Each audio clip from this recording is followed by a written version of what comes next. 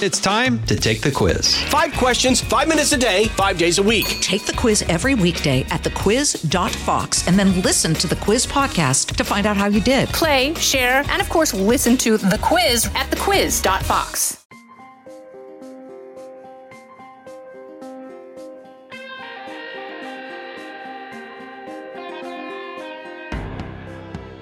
All right, boys and girls, we are back with another edition of the Ben Domenech podcast brought to you by Fox News. I hope that you will check out all of our podcasts at foxnewspodcast.com. You can rate, review, and subscribe to this one, of course, wherever you get your podcasts, and I hope that you will share it with a friend if you find it of interest. In today's conversation, we will be talking to one of the more controversial activists who is present in our politics today, trying to shift the narrative and certainly an active participant in the conversations of the day, Chris Rufo. He is a senior fellow at the Manhattan Institute and the head of an operation there that is really focused on critical race theory, CRT as it is called, across the country. He's also someone who's very prominent because of his association with Florida Governor Ron DeSantis, where he has played a number of different roles, including advising him on a number of matters related to education policy. But we're talking to him today because he has a new book, America's Cultural Revolution: How the Radical Left Conquered Everything. Christopher Rufo is a very interesting person, and I had a delightful conversation with him. He's someone I don't know that well personally, but I find him very interesting because of the way that he has shifted the narrative, and also because of the way that he talks about the approach that he uses. Very open and sharing the kind of tactics that he uses to shift the way that we talk about certain subjects. Christopher Rufo, coming up next. Jason in the House, the Jason Chaffetz podcast. Dive deeper than the headlines and the party lines as I take on American life, politics, and entertainment. Subscribe now on foxnewspodcast.com or wherever you download podcasts. Chris Rufo, thank you so much for taking the time to join me today. It's great to be with you. I want to talk to you about your new book, but also I want to talk to you about a number of other things. And so I first have to ask you this question. Do you believe that the left gives you the right amount of blame for your activities, or should they blame you more or less? Well, that's a complex question. There's a couple ways to look at it. I mean, certainly they blame me for many things that I am responsible for, like bringing critical race theory to public attention. Other things that I'm not responsible for, other connections they make that are totally absurd. But, you know, I've kind of found one just thing. Just by with osmosis, you know, they say, Rufo, it's him. You know, he's the dastardly force behind all of this. Yes. Yeah. I mean, I'm kind of they think they present me as this like puppet master that's pulling all the strings. And it's so funny because I have a very small team. I live out in Washington State, in the middle of nowhere. And so I take it as an implicit compliment. And then I also have learned how to have fun with my image in the opposition press. It's something that I kind of play with and cultivate as some people might do, train sets in their basement. It's something that I enjoy as kind of a diversion or an entertainment. It's fun to see me in the New York Times and other publications. So I'm not asking you to in any way lift the curtain and show people, what's behind it. But does it give you some gratification that the assumption on the part of many figures on the left, certainly within the commentariat, is that you have a role, a behind-the-scenes role in so many of these different things, whether that's actually true or not? Yeah, I love that, and I certainly don't ever dissuade anyone from making that point. I think it's good for my own mystique. But, in all seriousness, though, I think what I've been able to be successful with is to establish new narratives in the public discourse and do it in a way that can't be easily dismissed or discredited or kind of delegated out of the conversation. And so I always think it's good. I always love to tangle with the opposition press to get, my narrative, my work, my reporting into their camp, into their side of the debate, because I think ultimately We have the better story to tell. We have the more persuasive story to tell. And even the people, the kind of New York Times commentary or the comment section of the New York Times, you find it actually oftentimes at odds with the editorial page and in agreement with a more conservative position. So I think that we just have to make the case, and we have to make it, without apology. So I want to talk to you a little bit about that approach that you have. It seems to me that one of the things that you have done best during the course of your career is be very frank and honest with people about what you're doing. That you will just say out loud, we are going to redefine these terms according to what we believe they actually should be interpreted as meaning. We're not going to accept a left-driven frame of these terms. Instead, we are going to reframe them according to both what you believe, but also what you believe to be politically advantageous in order to, define what extremism really looks like within these spaces. You've done that repeatedly, and you've done it without, I would say, any particular guile. It's almost anti-Straussian in a way to sort of say, hey, I'm going to redefine this term, and you're not going to like what's at the end of it, whether that be particular aspects as it relates to education. But I think one, example that is not sort of part of what you've done is that the right has essentially redefined defunding the police to mean what it sounds like in very blunt terms, and the left is left scrambling to sort of say, well, we don't really mean defund the police. We mean, direct funding in different directions and going toward these different things versus, the police, and they're left scrambling. Now, that's not one you're responsible for, to my knowledge, you are, but it is something that I think is consistent with you basically don't accept the leftist definition of their own terms. Instead, you approach them as something to be challenged and something to be redefined. To me, that's something that is pretty unique on the right. Instead, it's at odds with basically what we've seen in the last several decades of when political leaders or policy leaders or commentators were doing battle within these spaces. They were so often, myself included, I would say, accepting the terms that the left offered them and then debating them on that basis, as opposed to challenging the underlying basis of those terms themselves. Talk to me about where that revelation came from for you personally, and how you've applied it. Yeah, I mean, I think it's really, really important. And the lesson that I've learned is that when you debate within your opponent's vocabulary or conceptual frame or set of linguistic references and terms, you're guaranteed to lose. You're essentially playing blackjack at the casino, and the house always wins. And so what I think is important for conservatives, knowing that we are actually outside the established discourse, the discourse is shaped by the left to such a degree that it's almost invisible.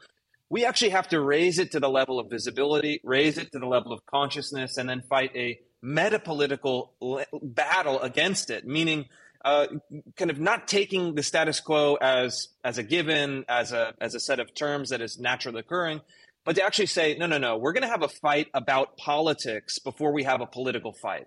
And so, I've been knocked many times for, they say you're like an anime character. You say I'm going to do this move, and then you bust out the move. You're not allowed to do that. You're like a villain in a Bond movie. You can't do that. But I think the reason why it's been successful and why I continue to do it, I actually did it by accident the first time. I didn't really mean for it to kind of gain any attention. When was that? On critical race theory, I kind of said, hey, here's the strategy in deep in a comments section. And then it kind of took off. And I said, oh, man, at first I was a little bit embarrassed. Like, oh, man, they've got me, talking strategy. And then I realized, wait a minute, this is actually great because now we're having a debate about the debate. We're having a debate about the language. And I decided, wow, this is actually really fun personally, but also I think it's actually really helpful politically because we're having a debate about the frame. And when you have a debate about the frame, you have a chance to replace your opponent's frame with your own and then force your ideas, your language, your conceptual terms onto your opponents and making them defend. So whether it's defund the police, critical race theory, DEI, all of these terms that that we can kind of use, appropriate, fill them with a different set of connotations, and then throw back into our opponent's territory.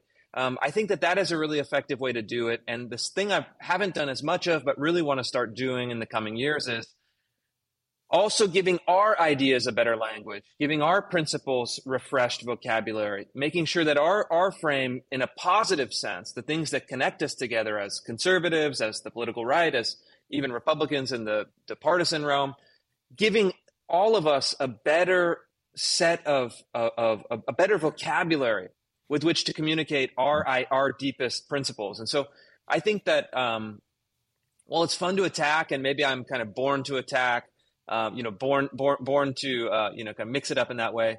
I really think ultimately we also need something better. And so we have to be able to do that with our own, deepest convictions. What was the first thing you read, particularly if it was a non-political thing, that gave you this understanding of the power of language? Oh, man. I mean, you could go way back. I think for myself, just as you're thinking about it, I remember reading the Wizard of Earthsea books by Ursula Le Guin, and there's a concept in that book that you do not have power over a thing until you know its name. Its true name gives you the power over that thing. And obviously, it's a fantasy realm thing. No offense, J.K. Rowling ripped off a bunch of the different attributes of it. Le Guin is better. But anyway, it's just that I remember that idea and reading that when I was like 9 or 10 years old.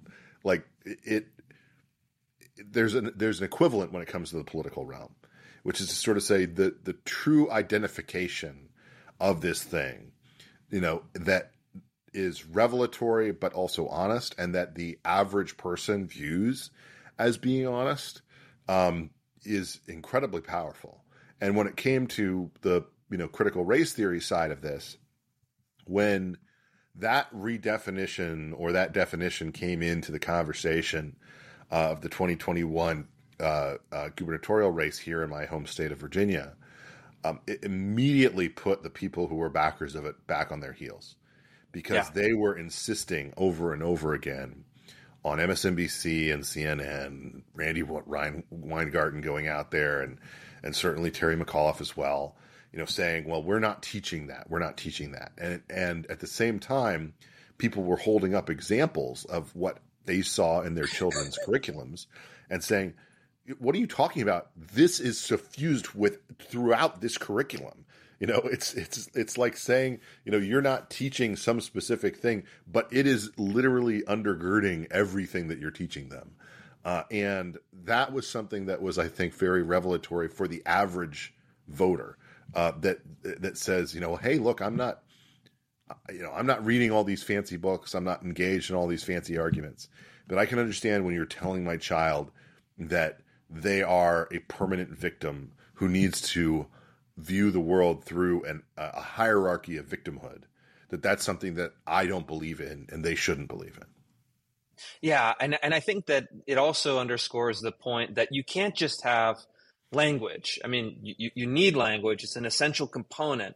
How you use words to persuade is a real political skill, but you also need to have evidence, because people can sense when the language is manipulative and not referring to something real.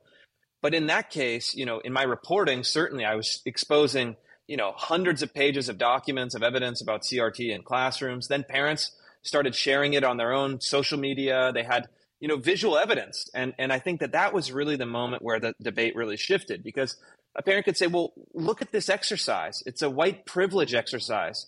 You're telling my kid to step forward or backward based on his ancestry, and you're giving moral weight to people who step in one direction instead of the other.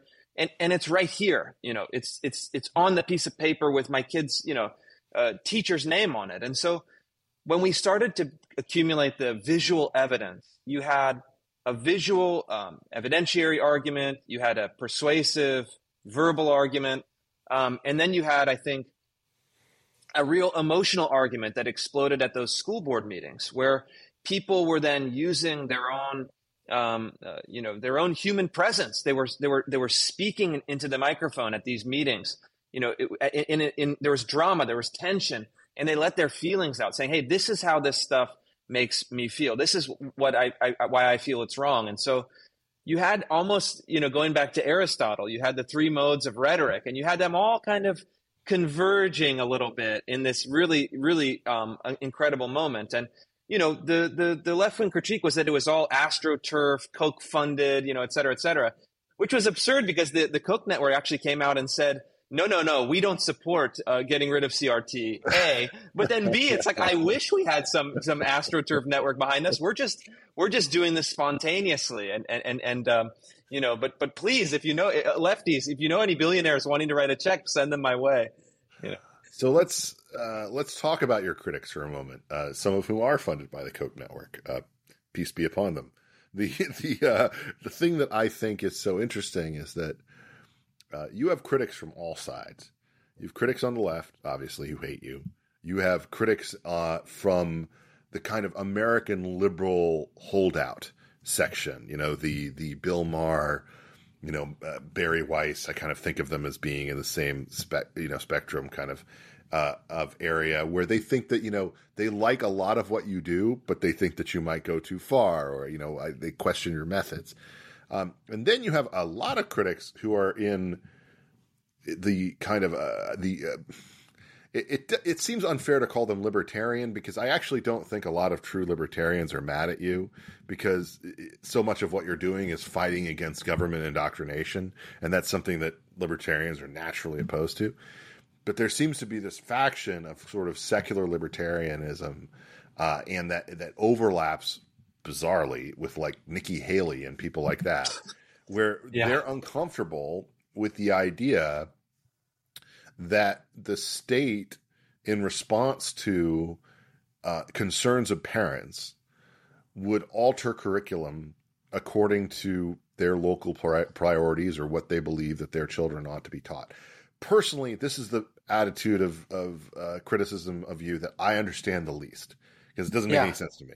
It's localism. It's all. I mean, that's just the way that America works. We can complain about what the parents on the local school boards in San Francisco want to teach their kids. It's not going to make any difference. And you can, on the flip side, complain about what, local school boards in Florida want to teach their kids. It's not going to make any difference. It is up to them to decide what their kids are being taught. And that's a good thing about America. I don't get why people are suddenly mad at this. I'd like to hear your response, particularly to that last faction. And I don't know if you see it slightly differently, or if you have a more complex or complete understanding of the philosophy involved. But why are the Reason Magazine folks and the Nikki Haley types mad at you, basically, for what you're doing in this? And I realize I'm painting with a broad brush. And sure, no. Not everybody. To me, it's the most frustrating element. I know why left wingers are opposed what I do. I know why some libertarians on kind of classical libertarian grounds oppose what I do, but the kind of center right, there's kind of a heavy overlap. Maybe some of the Never Trump crowd, maybe some of the old line center right crowd. So, but their argument is absurd for a number of reasons, even on their own principles, I would argue. So what they're saying is that Rufo wants to pass legislation to regulate the curriculum that is transmitted to children through the public schools. And they say that that's illegitimate because it's government interference, it's overreach, it's a form of censorship, it's meddling with the curriculum. But then I say, well, wait a minute. The people elect legislators. The K through 12 schools are a state-run monopoly. Legislators already, the status quo is they have control over the curriculum, and they're trying to modify the curriculum in order to make it reflect the values of their voters. And in a sense, what we have is the people are regulating their government.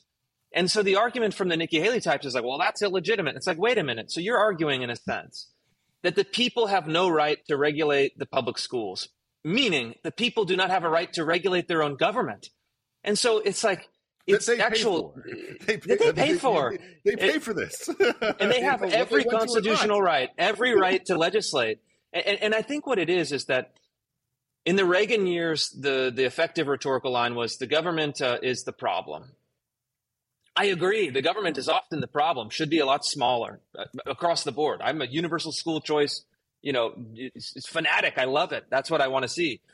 But in the meantime, when approximately 90% of K through 12 students in our country go to government schools, aka public schools, we have a duty to make sure the curriculum is guiding them towards citizenship, towards knowledge, towards the true, the good, and the beautiful, towards the values of their parents. So it's like, they're kind of their minds turned off in 88 maybe.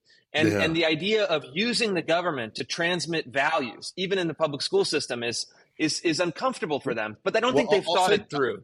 I think it's worse than that, Chris. And I'll say this, and I hope you agree with me, but you don't have to.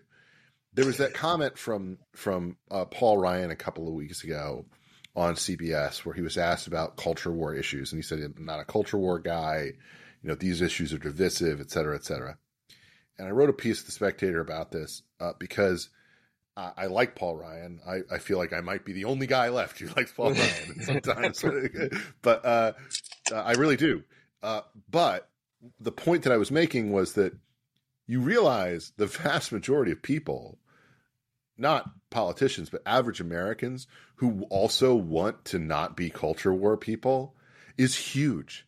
They don't want to have to fight this, but they have to fight it because they don't have the resources to remove their child, to essentially, take them out of the draft process, to get them a deferment from the culture wars.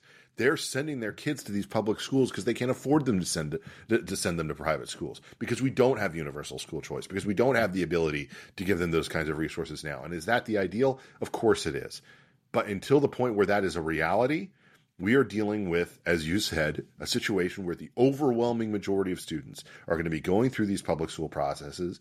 And we should be on the side of parents who want to see their kids taught according to their priorities, to be good citizens, to understand real knowledge, and not to be indoctrinated according to the whims of leftists, either on the school boards or in the academic authorities or in their classrooms themselves.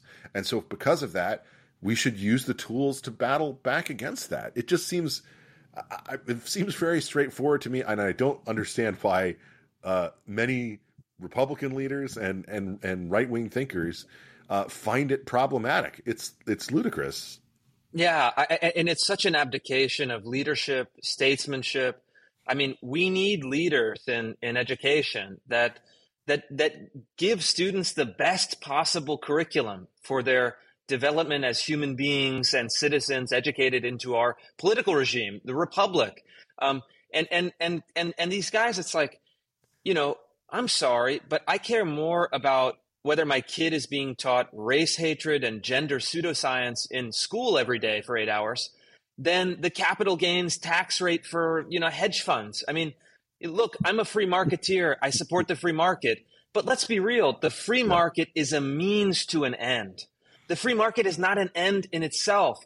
The free market creates a good standard of living, creates economic opportunity, creates abundance, creates wealth. 100%, let's do it. But if that's at the cost of just abdicating on every cultural issue, no, thank you.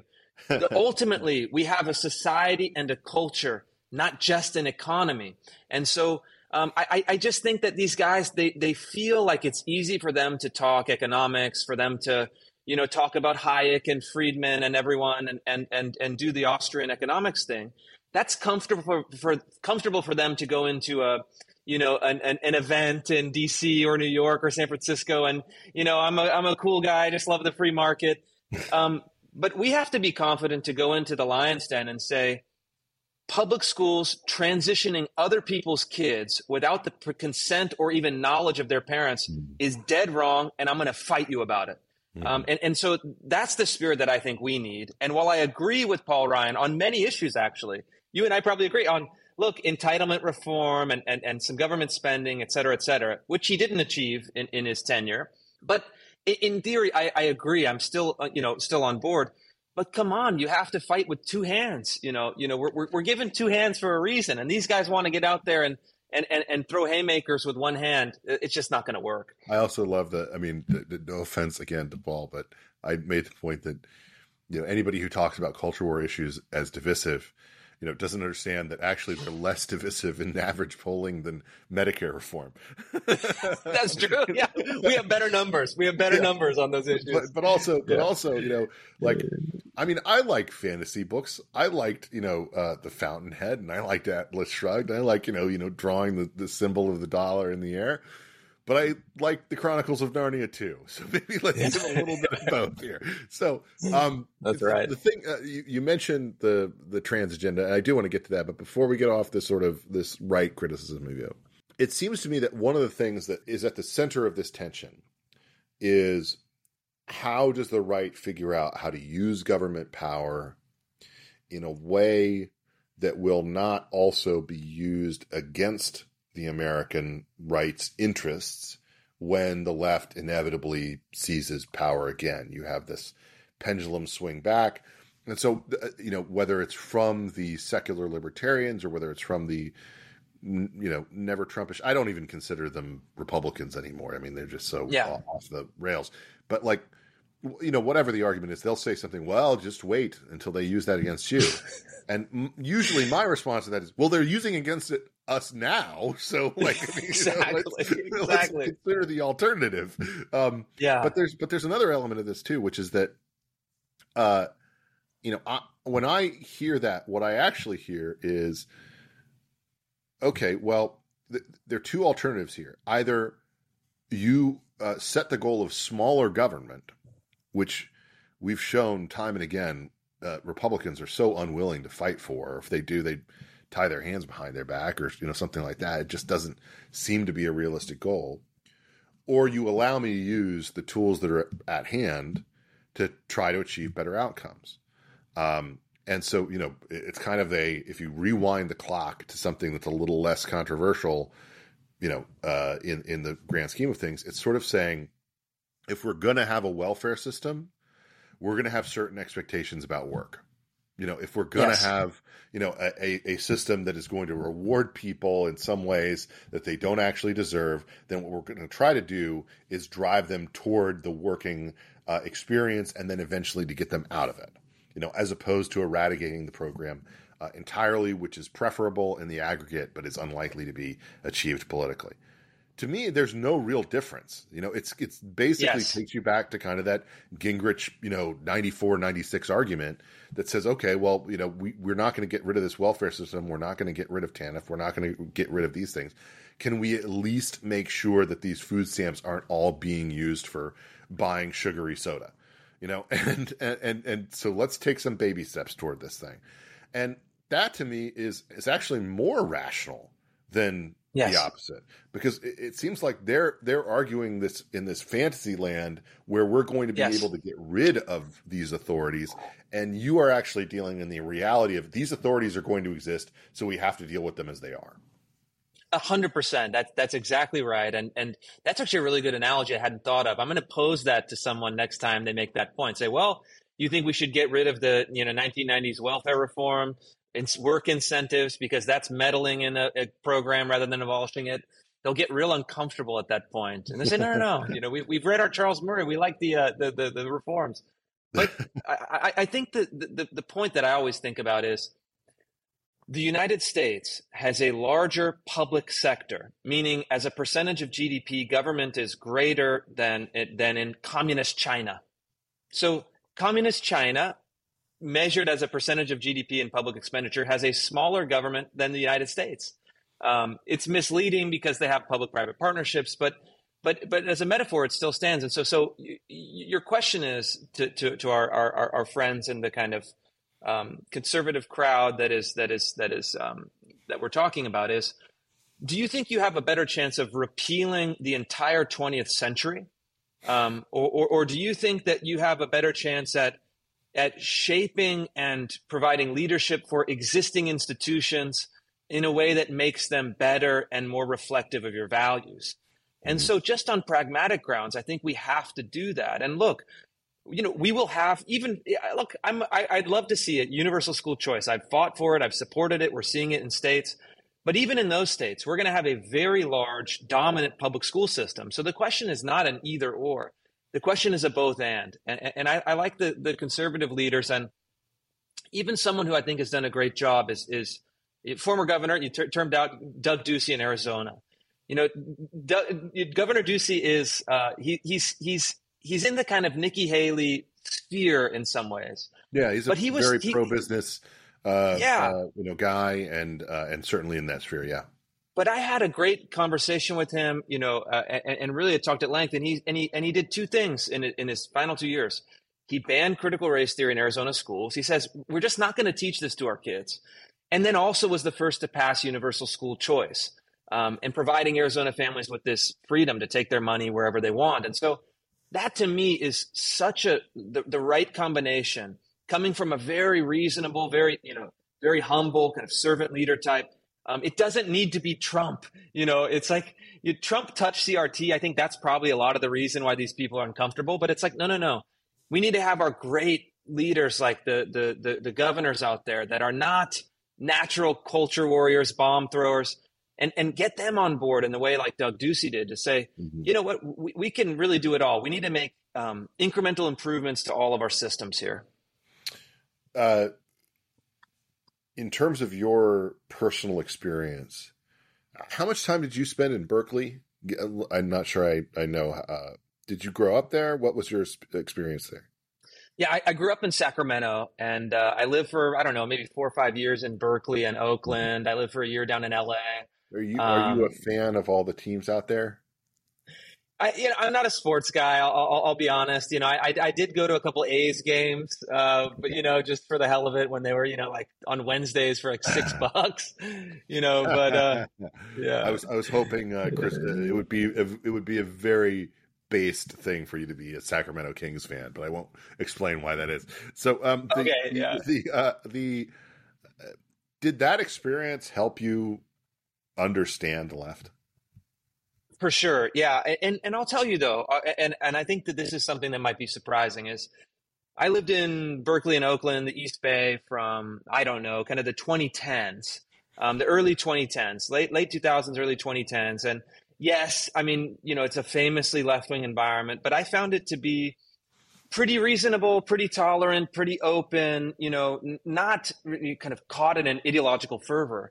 But then when I moved to Seattle, over the last 6 or 7 years that I was there, up until 2020, things really changed. They really shifted. Something happened. There was this more fanatical element that took hold. And then, of course, we saw it come to its full expression in the George Floyd riots of 2020.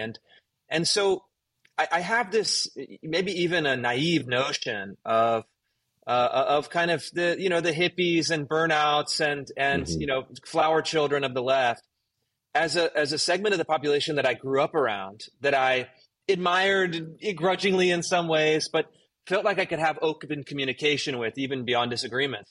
That disappeared by 2020. Does that also explain the appeal of RFK? For sure it does. All those people, it's the Tulsi Gabbard, RFK, Glenn Greenwald, that lane of people. I think the anti-establishment left, the free speech left, the kind of true hippie left. Mm-hmm. I mean, they're kind of coming up from an LSD trip. That's right. They're kind of coming too from an ayahuasca ceremony, and they're like, "Man, bro, what happened? What happened here? We have these, fanatics on this one and this side. We're going to tune into Greenwald and Russell Brand, and I have a soft spot for those folks. I know these people. I lived with these people, in there, and so." Well, the way that I put it is, look, I understand you're dealing with, some real challenges on the left. You have to choose between an absolutely crazy person who thinks that, Wi-Fi might cause cancer, and then a totally sane and not senile person who thinks you can cut off your penis and become a woman. so That's just, right. just like pick your poison there, man. Who is actually crazy in this conversation? That's right. It's interesting to me too, though, in terms of your personal experience. I don't want to pry, so feel free to say you just don't want to answer. But I have 2 young daughters. One's about to be 3, the other's 5 months, and having children has changed dramatically. I would say my attitude toward public school education and the like, because what I've seen is how that kind of flows even into the private experience, and a lot of the things that come from that influence the private experience. We haven't had to send them to, or send my daughter to, a quote unquote real school yet. It's all, that preschool kind of weirdness, but it's something that definitely changed. It changed my priority list. I still have pretty much the same priorities, but it upped that significantly. What has that experience been like for you? And how do you think about it in terms of your own family experience? Yeah, I mean, it's had a profound influence on my own experience and my own thinking, and then also my own decisions in life. And, I attended public schools, K through 12, California, when I was growing up, and, for better or for worse. And we started our own oldest son in public school in Seattle, good neighborhood, high scores. We did the kind of, bougie, neighborhood shopping for the schools process. And in kindergarten, it was fine, okay, a little loopy. And then I started to see the policy really impact it. So the first thing was that there were just, homeless encampments 100 yards away from the school, maybe 50 or 60 people living in tents, doing drugs. I go to the school and I say, hey, we've got to get rid of this. I mean, this is insane. Yeah. This is a danger to these kids. And there's we're not going to really do anything. Okay. All right. This is a little concerning to me. Then it started to be a little bit of the lessons as we got older, some of the kids' behavior problems. You see kids going just absolutely nuts in the classroom, no standards of discipline. And then I started to see, even in like first grade, some of my son's little classmates were already starting to do gender transitions, and it was just, getting worse and worse and worse as they got older, as they became more mature. And so we hit the eject button. We moved out way to a small town. Now we have our kids in a totally different style of education system. And look, it matters. That's the thing. I mean, it has an enormous influence on your kids, where you send them, and also the community. And so even on something that's more trivial, like let's say cell phones, we had a policy, hey, our kids don't have cell phones. They don't have personal devices. It's a hard no. Mm-hmm. As my oldest was in, 5th grade, 6th grade, he was the only kid in one of the schools with no cell phone. It was really a kind of a problem. As we've switched schools, found the right fit for us, none of the other kids have it. And so he's just like everyone else, and it disappeared. He doesn't even care about it anymore. And so it's the peer norms, it's the parent norms, it's the curriculum. I mean, it's very challenging. I think that when my parents were my age, and thinking we're right, they say, well, good public school in the suburbs, send them, job done, no problem. Yep. That's not the reality anymore. I think you have to be much more careful. Sort of policy just is not. It doesn't exist anymore, and it doesn't exist anymore. And that's something fundamentally, I think, on the base level, Republican politicians in particular, but politicians in general, they don't understand that. They're still kind of stuck in this past where they assume that that's something that's good and okay and just automatic. And I think that for elder millennials like me, for people who are kind of going through this, they're looking at it and they're like, what? This is a world that doesn't exist anymore. I can't just assume that this is going to be good. And I think that's true of a lot of immigrant families as well, in a way that is kind of shocking to them. I do want to, with the time we have left, ask you a couple of questions. Little devil's advocate. Mm-hmm.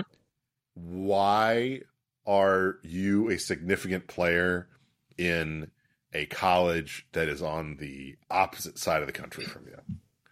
I'm asking this question on behalf of Katie Herzog and all of those other category of people.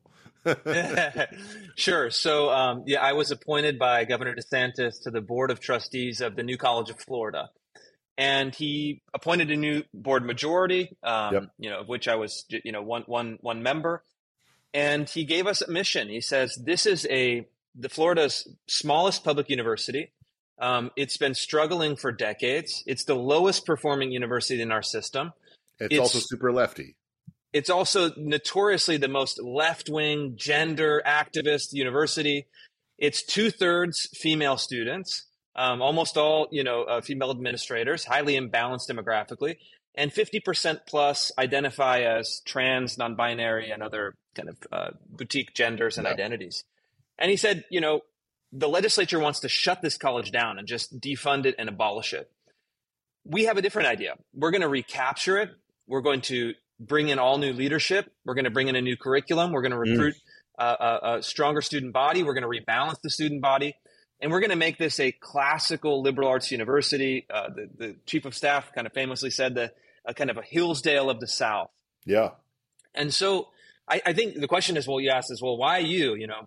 I've been working with the governor on CRT, on university reform, on gender in schools for a number of years. I think he's appreciated my work there. And I think also in a pragmatic sense, I'm very honest about this, is he wanted to have someone on the board that could bring a little bit of media firepower and a little bit of narrative capacity to make sure that we were representing the school and fighting about the school in the public debate in a savvy and sophisticated and persuasive way. And so, I'll be very honest. I kind of decided in experimentation. It's like I'm going to be the kind of the vanguard voice on this project, really pushing hard, really kind of stepping into the breach, and then providing my colleagues that are PhDs and academic administrators and college professors, provide them a little bit of space and a little bit of cover so they can do some of the more detailed academic work. Overton window just by being part of it. No, we took a kind of battering ram and smashed the Overton window down. I mean, really, we changed the whole structure.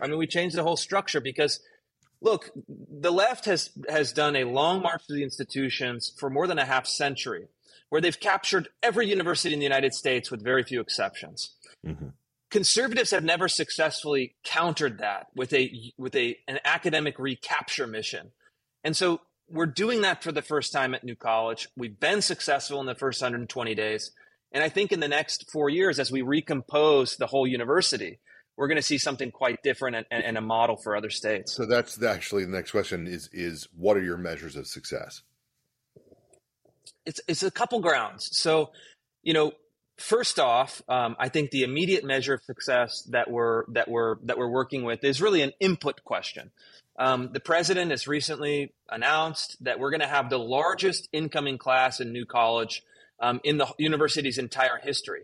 Enrollment was dwindling, was a huge problem for the legislature.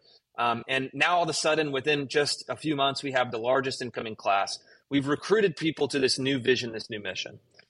The second elements are a little more intangible. We're bringing in a new core curriculum based on the classical Western tradition. Students will come in and have a core in Greek, Roman, starting at the Greeks and the Romans, going through all the great works of Western literature.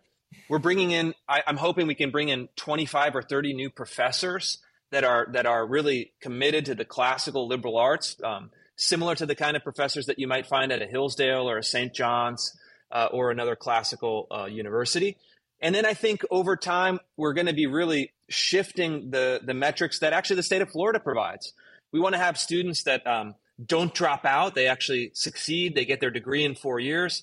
They get employment. They get good jobs. And more importantly, they have those intangible skills that are really incubated in the classical liberal arts. They can answer the great questions about life. And so I think we're going to be successful on all of those fronts. Of course, it will take a little bit of time. But just immediately, I mean, the 90-day transformation, we've already seen a reversal in some of the trends that had been plaguing this university for decades. Well, I think, look, it's a noble goal. And one of the things that I think, is very true is that if you are a right of center parent, you basically are stuck in a situation where you say you're going to go to big state, or you're going to go to this handful of institutions that we can have any faith in, that you're going to learn anything good in terms of philosophy or the liberal arts. That list has been very short for a very long time. And I mean, I went to William and Mary. I went, my sister went to UVA. My brother went to George Mason. My little sister went to University of Richmond. We kind of maxed out the Old Dominion experience, and my parents are Virginia Tech grads. So it's, we got a good perspective on what's here, and what's here was okay, but it certainly was not what I think we would have hoped for. And getting to look at some of the curriculum when it comes to, Hillsdale and Grove City, and even institutions that I think people had a lot of hope for. Baylor, back in the day, and people had a lot of hope for other institutions that have tried to do this. So, I wish you good luck with it. I just feel like it's going to be one of these things that it's just such a challenge to try to maintain, and the effort is so well funded and so well efforted against you that it's a real challenge. Last question. Obviously, you are associated most closely with the campaign of Ron DeSantis, the Florida governor, when it comes to his political efforts. I'm not asking you to speak as a representative of his campaign. But what I would ask is this. How can you tell the difference between someone who's serious about the culture war and someone who just demagogues on the culture war as a politician? That's the easiest question to answer. You inspect their results. And so in a political sense, you look at what they have done, what they have changed, the laws that they have signed. And that to me is the greatest difference between Governor DeSantis, why I just enthusiastically support him, and so many other politicians, that it seems like they want to ride the outrage about the M&Ms, and get a tweet, maybe get a hit, a media hit, and then, chitter chatter about it. But, when I first met Governor DeSantis, I flew down with him and the governor's plane from Tallahassee to a bill launch, or a legislative launch, and started doing some small talk, and it's kind of like, man, not too interested. And then we started talking policy, and he just lights up. And he just goes boom, boom, boom, boom, boom, boom. I mean, he's talking at 100 miles an hour. He's saying, hey, this is the institution. This is the law. This is how we can change it. These are the boards where we need to get better people. This is the kind of policy I think would really shift university governance. This is how we can get better, academics and professors teaching these kind of ideas. And I really realized, like, okay, I've talked to a lot of politicians, as you have. It's like, this guy knows exactly how power works, how institutions work, how law works. And he doesn't just want to ride the media cycle to get some clicks. He wants to change the institutions for a generation. And so that was really the moment where I said, I am going to do everything in my power to help his efforts in the state of Florida. And look, I mean, the results speak for themselves. Ban CRT in schools, ban gender theory in schools, ban the sexual surgical procedures and hormone procedures for minors everywhere. Reform the universities, recapture the university in the attempt to turn it into a classical liberal arts university. Nobody has done more anywhere, period, to actually change the institutions. And I just think that if conservatives, if we want to have our ideas thrive, if we want to have our kids thrive, if we want to have our country thrive, we need to have someone with that level of sophistication and that level of delivering results. And so I'm not on the campaign. I'm not a partisan in this sense, but from my own perspective, the things that I care about, I'm so impressed, and I wish him immense success in the coming months. Chris Rufo, thank you so much for taking the time to join me today. Thank you. More of the Ben Domenech podcast right after this. One thing that I find interesting about Chris Rufo is that he has odd enemies. Yeah, there's certain people who really like what he's doing. I think that he certainly has a lot of appeal to the kind of Joe Rogan, Elon Musk set of people who really want to expose what they believe is a very skewed approach to history. Philip Magnus, someone who's written for Reason Magazine and other libertarian publications, is certainly someone who's in kind of that same lane, as well as a lot of the folks who are at Law and Liberty, but also people on the left, including even socialists who've been critical of the 1619 Project and the like. So it's very interesting to me to see reflected in the reviews of this book a real animosity toward Christopher Rufo from a lot of people who you might assume would be on his same side of the aisle, particularly a lot of secular libertarians. And if I can go a step further, secular libertarians without children in school. This is something that really sticks out to me about the criticisms that are brought against him. If you are kind of a Christian libertarian, Ron Paul type, Rand Paul and the rest, if you are a homeschooler or someone who has kids of schooling age who would otherwise be put into public schools, one of the big reasons that you might choose to take a different path is because of the education that they were receiving. And certainly we saw the explosion of homeschoolers during the pandemic in a way that seemed to shock a lot of people. And something, by the way, a trend that virtually none of the secular libertarians have written about, which I also find of interest. The Reason magazine, which is perhaps the font of this, really has been quite critical of Rufo.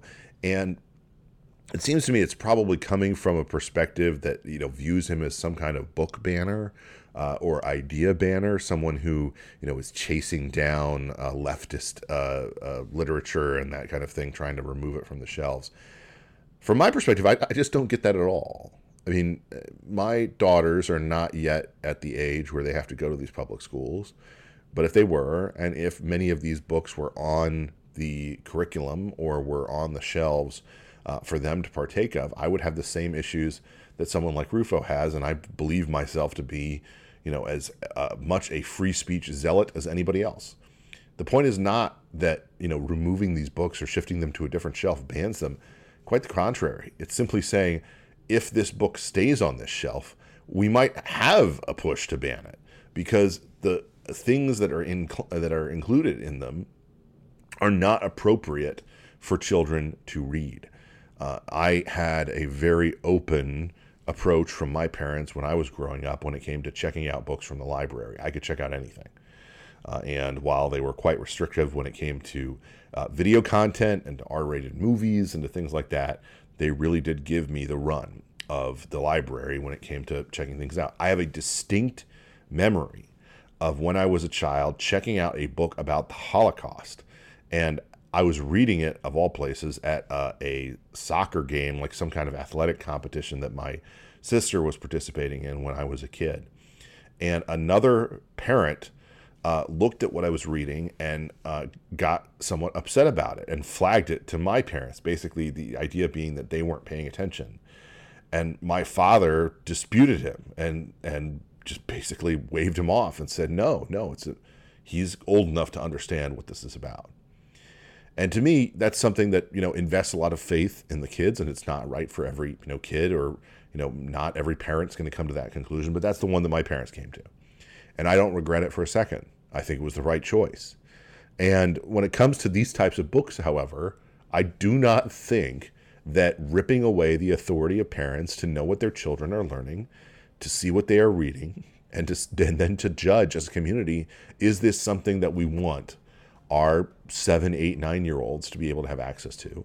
Or do we think that as a general rule, it's better to wait until they're 12, 13, or 14? And that to me is something that is the essence of local control, of localism, of faith in the people to make determinations for themselves. And when libertarians or self-styled libertarians weigh in and say, that's book banning, that's anti-free speech, my response to them would be, you are doing something no different than the radical left that declares that all children belong to the community. that it is the community that should determine how they are raised as opposed to their parents. It is an inherently leftist, collectivist message that is at odds with everything about liberty. And I'm happy to debate anybody on that point anytime, anywhere. I'm Ben Domenech. You've been listening to another edition of the Ben Domenech Podcast. We will be back soon to dive back into the fray. Listen ad-free with a Fox News Podcast Plus subscription on Apple Podcasts. And Amazon Prime members can listen to this show ad-free on the Amazon Music app.